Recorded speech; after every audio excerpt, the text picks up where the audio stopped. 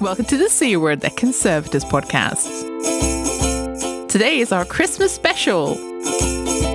I'm Jenny Mathiasson, an Objects Conservator based in Carmarthenshire. And I'm Chloe Rumsey, an Objects Conservator based in Manchester. Oh, welcome to the show, everyone. Merry seasonals, everyone. Ho, ho, ho. Ho, ho, ho. Here we are again, and it is the tail end of 2022. And yes, I've failed completely to wear anything that's festive. Same. I'm wearing a green jumper, which is, festive. I mean, vaguely a Christmas colour, I suppose. I'm drinking a giant glass of milk, so maybe I am secretly Santa Claus. Possibly. Not so secretly. Well, judging by the amount of parcels that Royal Mail had to pick up from my house That's today, true. I am quite possibly Santa Claus, actually. Yes, excellent. We have a special guest host with us as well.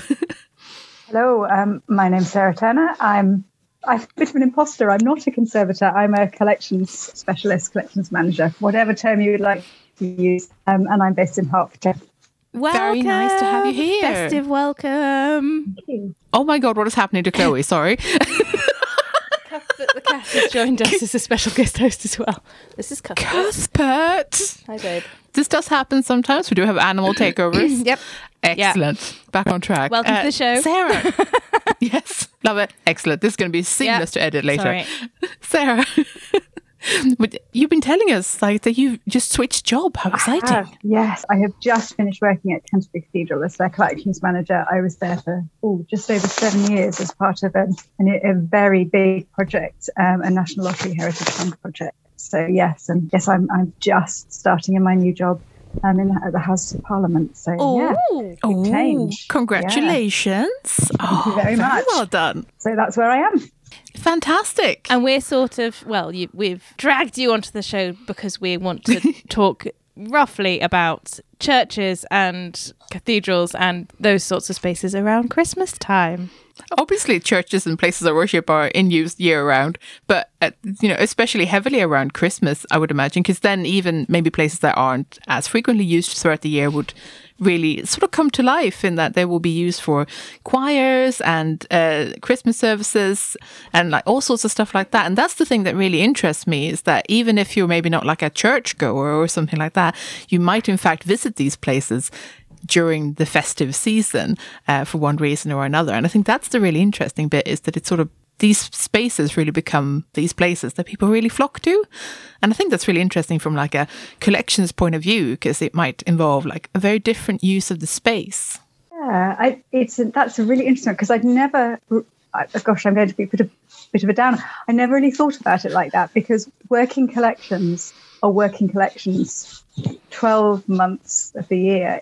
You would think that there is more emphasis on collections around Christmas, that we're using particular items, special items, but realistically speaking, I'd never really thought about it like that before. I think because year round you see a turnover of collections investments particularly, and the silver that we used at Canterbury is very specific. So I knew which was the working collection and which was held in store. There are some more sumptuous vestments that came out right at the end of the year at Canterbury, but that was for a very particular service. So for me, I think there's the ebb and flow of collections use is very much based around sort of maybe feasts or special events. I mean, Lambeth is a really good example at Canterbury this year when the Lambeth conference took place. And what was that? Just to bring our listeners up to speed. So it's every 10 years, it's the Assembly of Bishops of the Anglican Communion, convened by the Archbishop of Canterbury. So that's the bishops from all over the world come together, either at Canterbury or Lambeth. And this occasion, it was Canterbury. So there's a lot of people, a lot of activity. Amazing. Oh, that's really cool. And a lot of collections, either working collections, either being used or part of the furniture during the services and the events. So, yeah. Yeah, well, of course. I mean, I guess that's the thing, as you say, like they are working collections, and that's just sort of, that's ultimately their purpose.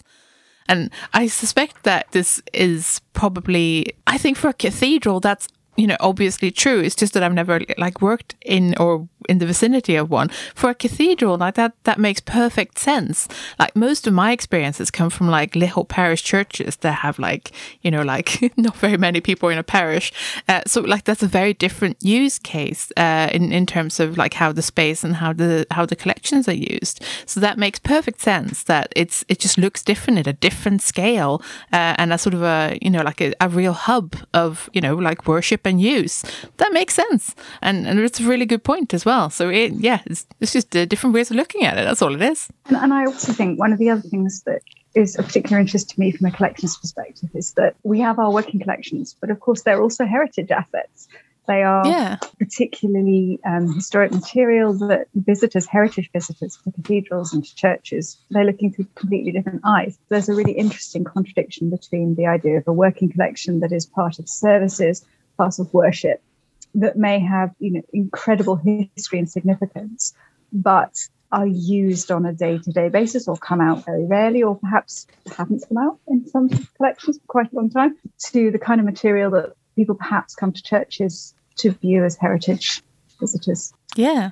Really interesting how you, working with the collections, approach material, I think. Yeah, there must be really like a fascinating sort of collection to work with, just in general. And you mentioned the word vestments. How would you describe that to people who don't necessarily know that much about ecclesiastical sort of terminology?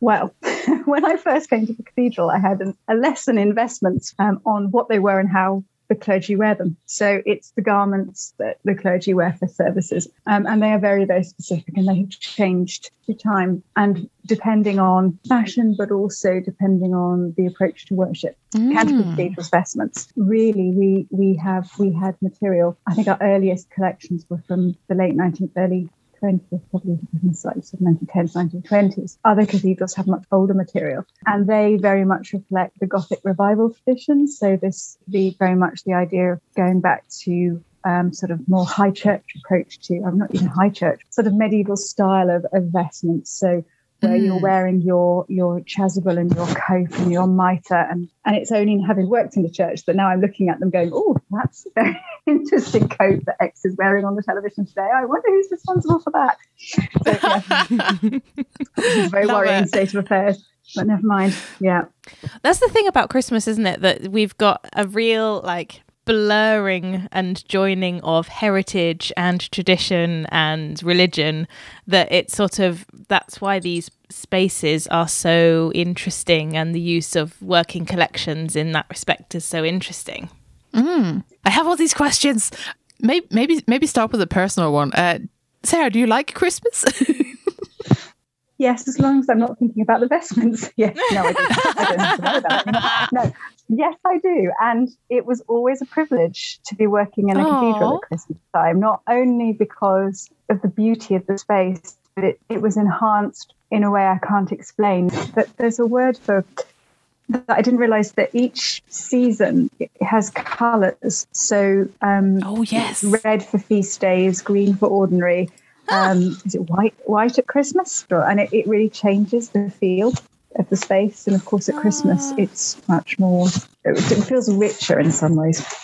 What totally changes colour? It's the colours of the vestments and stuff like that. Yeah, the vestments and the ornamentals. I think they're called liturgical colours. That's the word. Yeah, it changes the feel of the space. It's really interesting like that. Vestments and altar cloths and textiles get a lot of wear and tear and use in cathedrals and churches. So there is just the general wear and tear, as anyone would have with clothes that they wear on a regular basis. Chloe, what are you up to this time? It's called 5 questions. No, it's not. It's called 5 things. And one of us gives another of us a topic. Okay. And then in 15 seconds, that person has to come up with 5 things relating to that. As an example, we won't do adhesive because, we're not all conservators, and people listening might be like, great, thank you for saying poxy 5 times in different ways. But if I was to say, or you were to say to me, 5 things adhesives go, I would say paraloid, Lascaux, Fenori, that's 3, epoxy, and cellulose nitrate. right? Okay. And then that would be my Yes, 5 okay. things. So Gotcha. perhaps we can say to Sarah, for example, if you're up for it, Sarah. Oh, I'm nervous, but go on. Well, how about on the topic we were just discussing, 5 things, vestments, go. Harsh. My brain's gone blank. That's the point, apparently. Silk, embroidery, stitches, repairs. One more. One more. You can do it. One more. Do. Itchy fabric. Oh, well done. There you go. Sarah, now you have to do it to one of us, I think. I have to think of a topic. Oh, let's do St. Paul's Cathedral. Oh my God, that's way too specific. God. Dome and spire and gold leaf and Yeah, I see where you're going. I don't know, entry ticket. There we go. Nice. Well done. What for Jenny? Perhaps we could just say, it's got to be architectural types, church architectural types.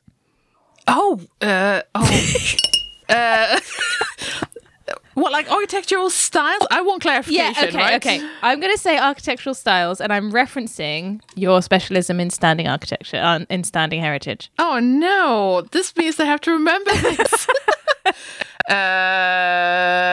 Who's counting? Is anyone doing the counting? I will thing? count. Now go. Romanesque. Yay. Gothic. Yes. Renaissance. Byzantine. Modern must be one. That was modern 5, I counts. think. Come on. What does modern even mean? It went really well. This is a good game, though. Well Thank done. you. Should we do one more each? Yeah, I was going to say, if we could do one more Yeah. round, because now I feel like we understand the concepts. I think that's okay. God, now I've got to think of other examples. Sarah, areas within a church or cathedral. Ooh. Oh. Now you're putting down cloisters, nave, crypt, chapel. One more. Transept. There you go. Transept, yeah. Oh, excellent. that's well really done. good. Okay, we have to think of one for Chloe shit. now. That's churchy. I could Okay, probably do let's see. famous churches if I had to, but now my brain's going to go blank. If you had to. I love it. Notre Dame. Go. What? Why not? It's a famous one. You could do St. Paul's. You could definitely do Notre Dame. Go. Okay. I was hoping to name all my favourite churches in the UK. That's going to be Jenny's next one. Okay, Notre Dame. Oh. Okay. Stained glass. Sung mass. Epic fire. Yeah. Entry fee again, probably. Yeah. I want to go for something nicer. I said stained glass already. Am I out of time? I'm out of time. You are so out of time. Little candles that you have to buy in order to light. I don't know that I count that because that was such a panic last minute thing of like you've already run out of time. Yeah, guess who's been in any church or cathedral in Europe ever? You know, though, you're better than me because the first thing that popped into my head was Quasimodo and Esmeralda. Well, I did think I that was as well. And I was like, I don't even know how to summarize that, Disney. That would definitely count though, because like that's famous and not just Disney. It was a book. I know, but like you get the image of the characters, right? I don't think I've ever seen it. No, but they're there. You can imagine them. Oh yeah, they're there. Yeah. Did you just say you've never seen Hunchback of Notre Dame? Is that what just happened? Yeah. What? What? I'm not very good at my Disney films, okay? Oh my god. I don't know how... it's my favourite one. I can't believe this. Look, I've seen all of the director's cuts of all of the Alien films and everything like that, okay? Do not come at me with Disney. Oh man, I am outraged. Okay, we're going to have a film night, apparently. Is there singing? Yeah, I don't do musicals. It's not a musical, but of course every Disney film has songs. Gosh. You know the format. Yeah. You're not going to get out of this so easily. Famous churches in the UK, go. What? Oh, they have to be famous? Well, no, they just have to be ones you okay, visited. But we have to know what you're talking about. It can't be like my local down Carmarthen. You know? Oh, I see. Yeah, okay. Okay, no copying out. Gotcha. In that case, I'm having St. Paul's and I'm having Canterbury Cathedral. But then I'm probably out of famous ones because then it's probably all piddly ones. Oh, sorry, I didn't mean that. I mean lovely little ones. Oh man, I don't do famous ones. Oh my god, I'm blanking so hard. This is not You could good. just name big cities in the UK, pretty much. What if they don't have cathedrals? That's just embarrassing, I said isn't churches it? or cathedrals. That's true, but you can't just go church of. Usually they're a saint of. I've definitely failed this because now I'm just arguing details. Sarah, how about you? York Minster. Yeah. Exeter Cathedral. Durham Cathedral. Yes, my favourite. I'm on the cathedral trail. Yeah, that's There you fine. go. Yeah. York Minster. Did I say York? You I think I said did. York. You did Twice. say York, yes. York's so good, I said it twice. Durham's definitely the best. There's something about Durham. Beautiful Is St David's a cathedral or a church? Because that's definitely my favourite little one. cathedral, yeah. Salisbury is my least favourite overrated one. Oh, spicy. Yeah, it's like crazy austere. Oh, Like okay, Blade okay. Runner does religion, you know? I like the ones that are like hewn into like the mountain or something that's underwater or like... I like weird ones when they've really gone for a theme or like they're really like, this is what we're going to do. I like that. What are your thoughts on this, Sarah? Do you have a favourite cathedral apart from York? Possibly comment. No. You're allowed to comment, aren't you? Or do you have to say Canterbury? Just because of the architectural style, it's got to be Durham, but I don't know it as well as Canterbury. Oh, So, Durham yeah. is... I went to Durham University. Durham is my favourite cathedral. Oh, I have 5 things for both of you to work together as a team. And I present this as an idea because I don't know enough about it. And I'm going to say groups of people in history that have f***ed up the inside of churches or the outside of churches. Vikings. You always Just say burnt that. them down. I do. It's because it's true.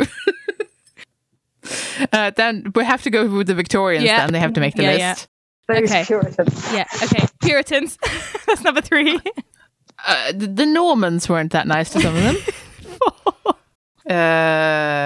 Groups of people. How about the monks? What did they do? Mean? Well, I'm not saying they did bad things, but change is as good as the rest, isn't it?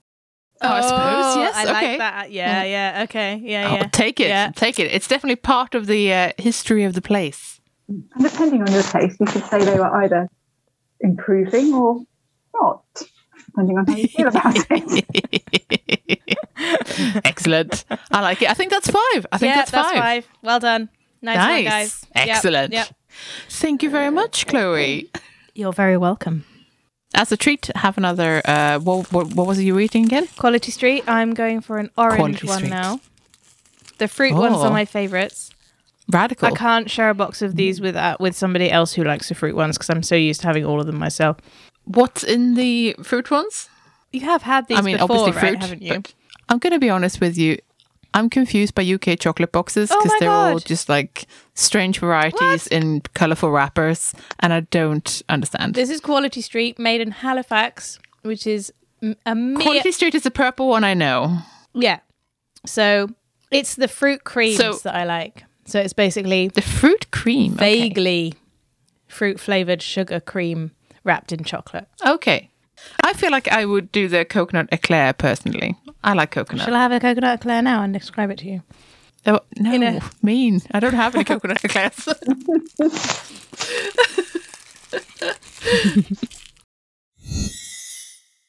We do usually do some annual predictions, it has to be said. Should I perhaps tell Sarah what our previous year's predictions were? So we each chose to do 1 or 2.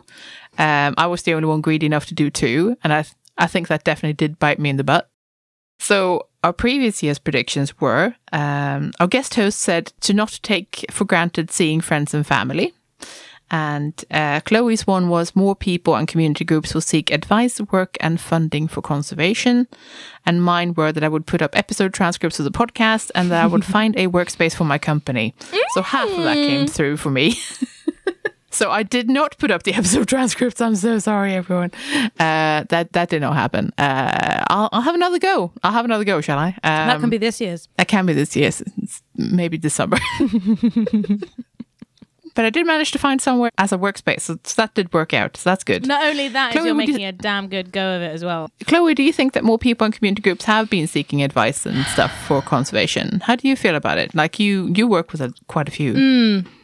I think actually I said that because there were loads of people coming in about the things that they'd found in their various houses and spaces and stuff during COVID and thought I should do something about this. Now, though, I think the cost of living has probably just affected people over the months. I've had some inquiries still, and then I've said, this is how much it's going to cost, or this is what you can do, and this is what that means. And the response has been, I can't justify it. So yeah, I mean, pretty common. Maybe yes and no, because advice has been sought, but not necessarily being able to be prioritized, which is fair enough. Okay, so sort of. Yeah. Yeah, that's fair enough. I do think that people have probably taken their friends and family less for granted. Yes. Like that people have been really grateful to see each other. I think that's been a pretty solid theme. So I think our previous guest hosted really well with that one. Yeah, I think you're right. Defo. How about this year then? Oh, have a think, Sarah. We'll come around to you in a bit. So I'm going to renew mine of I will put up the episode transcripts. I will still try to do that. What else? Surprisingly difficult. It is hard. Chloe, do you have one? Do I have one? I would like to say that I will be able to prioritise the collection store a little bit more than last year. Ooh. I think that's... And my personal one is going to be that I predict I'm going to go to Egypt in February and go around the museums, and maybe somebody in Egyptian museums are listening and they can host me in their lab and say hi. That's very specific and I like it. Excellent. I'm going to be in Cairo. That goes on the list. At the end of February. I love it. Could somebody please That's have me fabulous. in their studio and I can say hi. Oh, that's fabulous. Sarah, do you have a prediction for the year? Right. Well, let's go for something digital. I think we're seeing a continued growth of really innovative and creative ways that digital is used to explore collection. How about that? Ooh. I like that one. It's quite general, so I can't be wrong. See, that's the trick, isn't it? That's how to win this. Yeah, exactly. Exactly. That's pretty good going. I like it. So aside from episode transcripts, I predict... No, I don't want to predict a bleak one. That's the thing. So I want to keep it happy. You can predict a bleak one. No. Given that, how about you have a positive one and a bleak one? That's realistic. That's too many. I think we'll see fewer conservation students because I don't think people will afford to go to uni. Oh, man. So that's a bleak one. Yeah. And then a happy one. I think museums will become more well embedded in their communities as they become places that people can go when they're cold and sad. There's somewhere to go for hope. Museums are going to become warm banks, is what you're saying. I mean, that's already happening, but yeah. I have just been handed bacon, Brussels sprouts, caramelized carrots, and what I believe, oh my God, are mini hash browns. I predict that there's going to be more movement in museums to use passive environmental controls to that's a nice one. Have to manage their environmental systems. I like Partly for cost reasons, but also for sustainability reasons. Yeah. I think that's going to happen. Yeah, I like it. Because what else to lose now? Like if you're a museum and you're struggling to keep the heating on, turn it off, see what happens, you know? I know it's more complicated than that. Don't come at me. But I was going to say, So, Beth and I at our work Christmas party were chatting about this episode and about working in a cathedral or a church. And then she reminded me that she used to work at So I used to be a premises assistant, aka caretaker, at Westminster Chapel, which is in London, and it's a 19th century church in central London. So that kind of covered a whole host of responsibilities, and I knew I wanted to be a conservator, but that definitely wasn't my job there. But you were pre-conservation at this point. I was pre-conservation, but conservation interested, so I was enthusiastic, but without necessarily the right knowledge to back me up. Yeah. So central London, pretty busy. At Christmas time, what was it like at Christmas time? It was beautiful. We have a big candlelit carol service, which was our biggest event of the year. So that was kind of 600 people or so, I think, at our height. So managing really old boiler systems and lots of people, some of whom know it's always cold and some of whom are shocked if it's cold. So it would be turn the heating system on at least 24 hours in advance, kind of a... Oh, wow, to heat the whole building up. Yeah. And then if it's too hot because you have no control, then let's open all the windows. But did you have lots of events, or was it just big single events and then more footfall? We had lots of events, lots of smaller things. So they've had a whole refit now, so it's looks a bit different than it did when I was working there.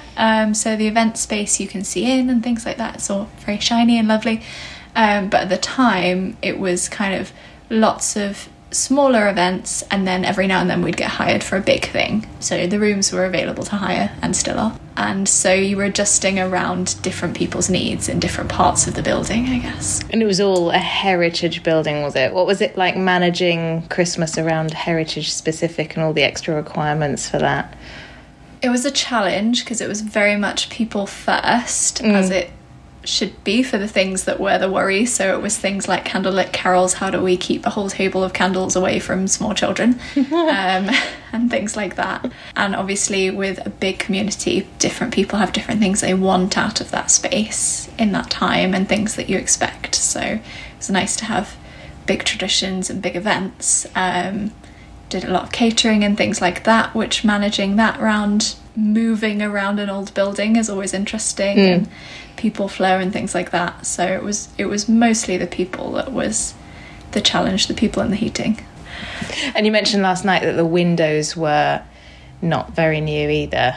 No, so the chapel's actually listed because it was bombed during the war, and the tower, all the windows in the front tower and in one side of the building were broken in the bomb damage, and were all replaced after that.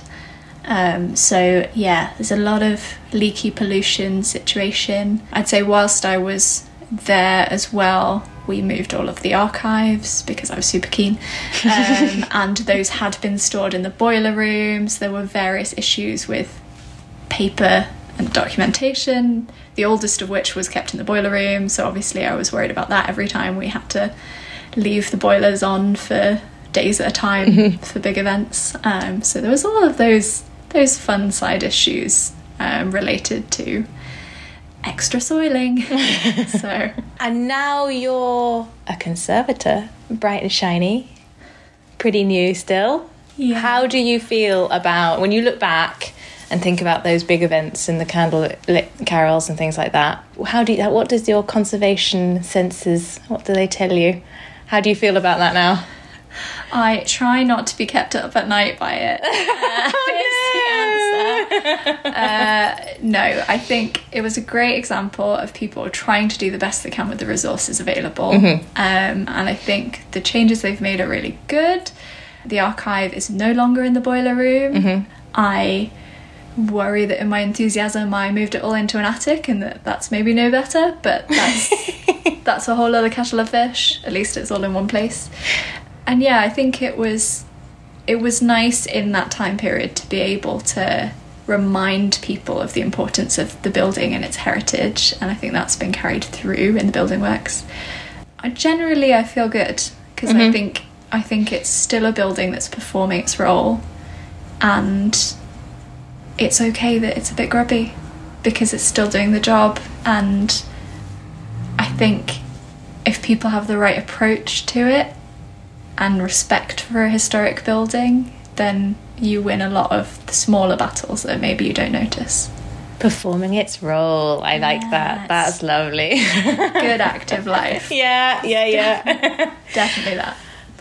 And final question that I'm tacking on at the end, because I think it'd be interesting to hear your thoughts on it. With Sarah, we talked about vestments and their different colours and their wear and tear and things. Did you have any dealings with religious and working textiles?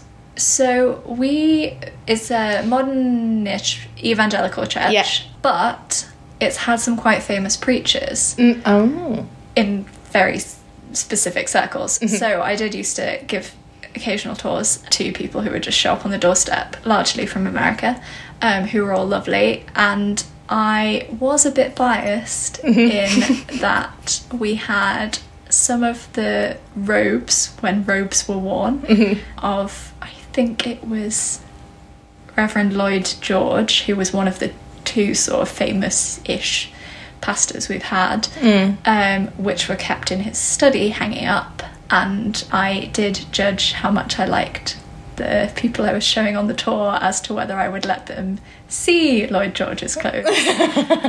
Because inevitably people would want to have a bit of a fondle of a sleeve or something like that. Of and course. Actually, I think that's fine because they were quite stable. There's nothing wrong with them. They weren't super flashy or likely to be damaged in the way that maybe velvet or silk or something like that was. They were kind of black cotton polyester probably. So I think it was the right place for them to be. And having trained, they were hanging up. They weren't folded up in a box somewhere squished. I'm pleased about that. I hope they still are. Guess the only thing I would say has changed is being more aware of pests. I think if I were to do that kind of job again, I would be a lot more aware of people squirreling away food in weird places. Or spilling things on carpets. Right. That's a conservative paranoia now. Yeah. Oh, yeah. And with the encroach of Christmas becomes more food. I think food and parties. Yeah. Because it's a mince pie ground into a carpet situation I'm thinking of here. Yes, it is, isn't it? Kind of thing. Yeah, and if it takes me a few days to hoover that area. Yeah. Thanks very much. And to put you in a Christmassy mood, potentially, here is a possibly not very Christmassy at all rendition of Silent Night, which we've called Install Night. Enjoy.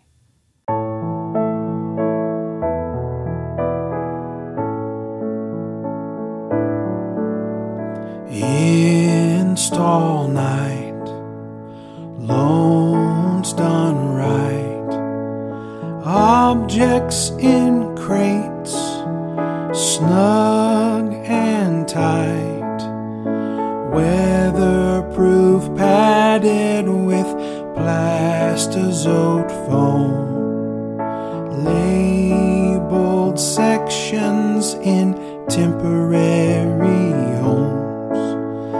Acclimate them for install. Acclimate them for install. Install night, gloves in sight, forms laid out on which couriers will write.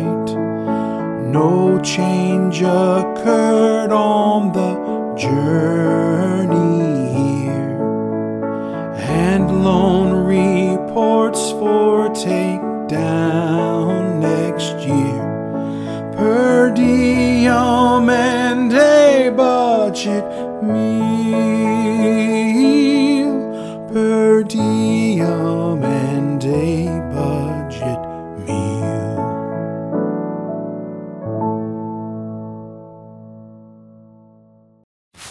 Today I'm reviewing National Treasures, Saving the Nation's Art in World War II by Caroline Shenton. This is a 2021 John Murray publication and it's been sat on my bookshelf for far too long. This book originally caught my eye because it was about the British version of the Monuments Men, which is a fascinating piece of wartime history, and because it was written by a fellow collections care professional. Caroline is an archivist by training, and I was curious if this would shine through in the book. The book starts in Wales, which I obviously love. In fact, there's an awful lot of Welsh heroes in this tome, and I'm absolutely here for it. The book provides a fascinating glimpse back in time to a period when Britain watched the developments in Nazi Germany with great anxiety, and when people asked if paintings could withstand mustard gas or slate dust, and which grand estates or caves could be used as secret storage sites for treasures. It's a book peppered with names familiar to me as a heritage professional educated here in the UK, but that most people outside the sector probably wouldn't know of. Here they come to life a little, and they're given more context and personality, although not always flatteringly, and I feel as if I might know them, or that I've met them, or at least people very much like them in my career. I'm pleased to say this isn't a book entirely about straight men either. There are plenty of lady curators and some queer personal stories in the mix too. As a conservator, I especially relished the stories about how things were packed and the practicalities of the triage and planning involved. Many of the things mentioned in these chapters are things I still preach today when I teach emergency preparedness, so it feels very familiar. There are accounts of petty bickering between institutions that I could well see happening even today, but there are also more sinister undercurrents of misinformation from the enemy. Circling back to conservation again, I love reading about how tapestries were sprinkled with naphthalene and crushed peppercorns to ward off pests, as they were rolled up for indefinite storage, amongst other gems of that nature, so it's definitely a fun read as a collections care professional. This is an incredibly well-researched book that makes for captivating reading, and I really recommend it as a last-minute Christmas gift, or as some New Year's reading for yourself. And to anyone who enjoys non-fiction, wartime history, true stories, and of course collections care. It is heart-wrenching at times, as we conservators want to preserve things, and this book puts into perspective just how much is lost during war, the gaps that can never be filled, and the stories that are definitely lost to time. But it's also a heartening read about bravery, flexibility, our favourite keyword, and people doing good in the face of danger. Although the British Museum being likened to a burning Christmas pudding is definitely not for the faint of heart.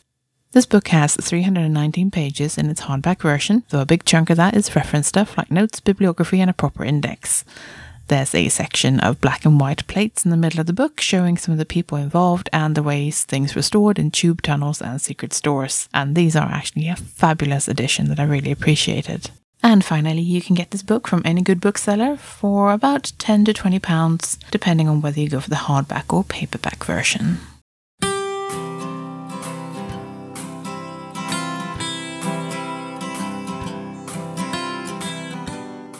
Dear Jane, what is the best way to get conservation experience as an undergraduate student? I'm 18 and it is, in fact, my burning desire to become an art conservator. I want to get into a graduate programme for conservation, although I'm unsure of the specialisation I want to focus on. And the main problem I'm having is that most programmes require quite a bit of conservation experience, but I'm too young or inexperienced to qualify for any internships. I've thought of reaching out to private conservators and some public museums about internship or apprenticeship programmes, but I'm not really sure how to phrase my plight, or if that is something anyone in the field would allow. Do you have any tips on how to break into the conservation scene, or how to ask for internships that don't exist? Also, I live in North Carolina, southern USA, which isn't exactly the hip-hop party spot for art conservation. And I'm about to graduate with an associate's degree in fine arts and then transfer to finish a bachelor's in art history and chemistry. I'll be a junior in the fall. Thank you for your time, Anna. Dear Anna, thank you for your question and many apologies for how long it's taken me to reply. I have started a couple of times, but life gets in the way sometimes. So sorry about that. I have asked a few people in the States with more experience of applying in the States than I have and looked around. And the message seems to be that programs are now softening on their internship requirements. So some of them are saying that it's not required pre-program internships. And some of them are broadening their definition of what you can count. So the first thing to do is probably, as you say, to sort of seek an internship of your own making, is to conceive of that quite broadly. So if there's any opportunity in an historic context or setting, the general feeling from my network seems to be that any sort of heritage or museum experience will help strengthen your case. It sort of means that you understand the sector, the priorities, the resources, the issues that are going on. So even if you don't start off in a particularly conservation or even a collections care role to start with, if you can get involved, then you might be able to offer to do some documentation or help out here and there and build that experience profile. So the people who have been where you are now gave two very consistent pieces of advice, and that is to ask people. So yes, do cold call for the internship that doesn't exist. And it is quite a tricky request. I completely accept that. But what the suggestion seems to be is to find the names of the conservators and send them a polite email explaining what it is that you are wanting to do. Now, I found that when students write for placement, sometimes they're not clear enough on practical things. So if, for example, you are able to offer every Saturday, or every Wednesday afternoon, or 2 weeks in your holidays or vacation, if you can set out what your sort of offer is to them, that's often helpful for them to slot you into their work programs. Also, can you be there at the start of the working day? I don't know what your transport situation is. So just have a think through those sorts of things so that you can say, I'd really like to commit this amount of time. I'm able to travel. Or even, sometimes you can say, I'm prepared to do online work. There are organisations, certainly in the UK, who get people transcribing from archives and records online. And that's the sort of thing you can do from home in your own time. And it still counts as experience. Another piece of advice is that you should look around the programmes and start contacting them to ask them about pre-programme experience and if there's anything that they can advise and recommend. And really read between the lines between those that are saying that pre-program internships is useful and those that say that they're required. I'm not completely sure about whether something has to be badged as an internship to be an internship in American perspective.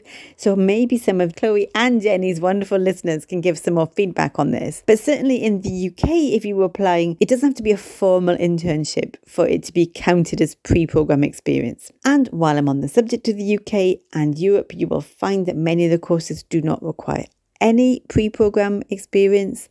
Certainly the ones that I am familiar with do see and recognise that this is a barrier to admissions. But I appreciate at 18, travelling to the UK might not be your first priority right now, but this message goes out to anyone else looking around the world and listening to this podcast, as I know people do, is different countries will have different approaches to this. And certainly, I think from an equalities point of view, the UK has done pretty good there in terms of reducing pre-programme requirements. So if you just let me fiddle with my messages for a second and tap away at my phone, there was a couple of very specific bits of advice from some wonderful people. Ashley Lingle was one of the people who helped out with advice and feedback.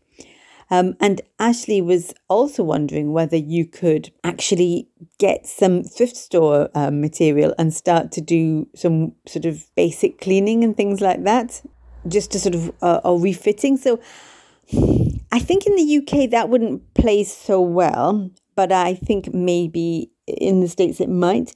But what I do like when I'm seeing admissions, sorry to give my identity away here, is I really like to see people who've got experience of skills. So, if you had making skills, I've seen people who, do paperwork, craft work, beadwork, making clothes. Oh, there's so many things.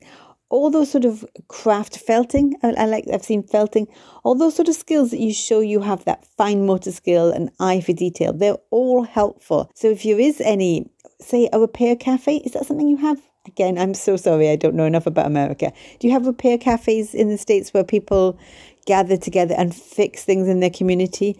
Because that would be wonderful as well. That would be good experience. So Ashley was really encouraging you to throw an incredibly wide net. Now, then the other thing is I spoke to Michelle Crepo and she's actually given me her email address for Jenny to pass to you. And she's given some incredibly useful feedback. Basically, she said cold call and email. That's what she did. And she sent lots and lots of emails asking people if they could take it, and only one reply came through positive, but that was enough for her to build experience, and she is now working in conservation. She also says to consider the broadest spectrum of heritage, culture, museum work. So anything you can do in terms of exhibit work or anything you can help out with, she recommends. Now, The one thing that's incredibly important, and I've sent the link to Jenny to put in the show notes, is that the state of North Carolina also supports a paid internship program in state government departments that include roles at museums, historic sites, etc. across the state. And that is somewhere that Michelle's museum has actually sourced a lot of education interns. So please have a look for that. Hopefully the link will be in the show notes. And perhaps contact Jenny and get Michelle's contact details. So, sorry this has taken so long. I'm hoping through the magic of the C word and the magic of the festive season that we can connect you to Michelle and maybe we can have a happy ending. And if it does work out, please, please, please phone or leave a message for the C word so that they can update the listeners. Thank you so much for your inquiry, and over and out. If you're enjoying the C word and would like to support our work, then please consider becoming one of our patrons. For as little as $1 per month, you can help us keep our episodes online and more of them coming. Patreon helps us meet our regular costs for the show, and also to plan ahead so we know roughly how much of a monthly budget we've got. That's super helpful when you're trying to do something special like buy a better microphone or save up to go to a special event. Your support also helps keep us free of advertisement. In return, our supporters get access to our archive of extended episodes, which you can only access on our Patreon page. Yeah, for that $1 a month, you get a little extra audio enjoyment. We've crunched the numbers, and it's about 10% extra content on a regular basis. Well, that's not bad for less than a cup of coffee, eh? If supporting us sounds like something you'd like to do, then head over to patreon.com/thecword and join our bunch of absolute champions. Thanks for listening. We're the C Word, and you'll be listening to Dr. Sarah Turner, Chloe Rumsey, and me, Jen Mathiasen. Join us next season for more conservation goodness, and have a very Merry Christmas in the meantime. And a Happy New Year as well. May it be acid-free. In between seasons, you can check out our website at thecword.show, tweet us at the C Word Podcast, or simply email us on thecwordpodcast@gmail.com. The intro and outro music is Spring by Didi Music, used on a Creative Commons Attribution license and slightly altered for the season. Additional music and sound effects by Callum Robertson and Audio Jungle. And this has been a Wooden Dice production. Well, I'm just going to pour myself a sherry whilst we work on our internet. Oh, and yes, it is do traditional to make the noise. That's an excellent and pleasing noise. Is there a nice glug as well? I think so, but I don't know if it came out. I am sitting in front of an entire tin of Quality Street as well. Very nice.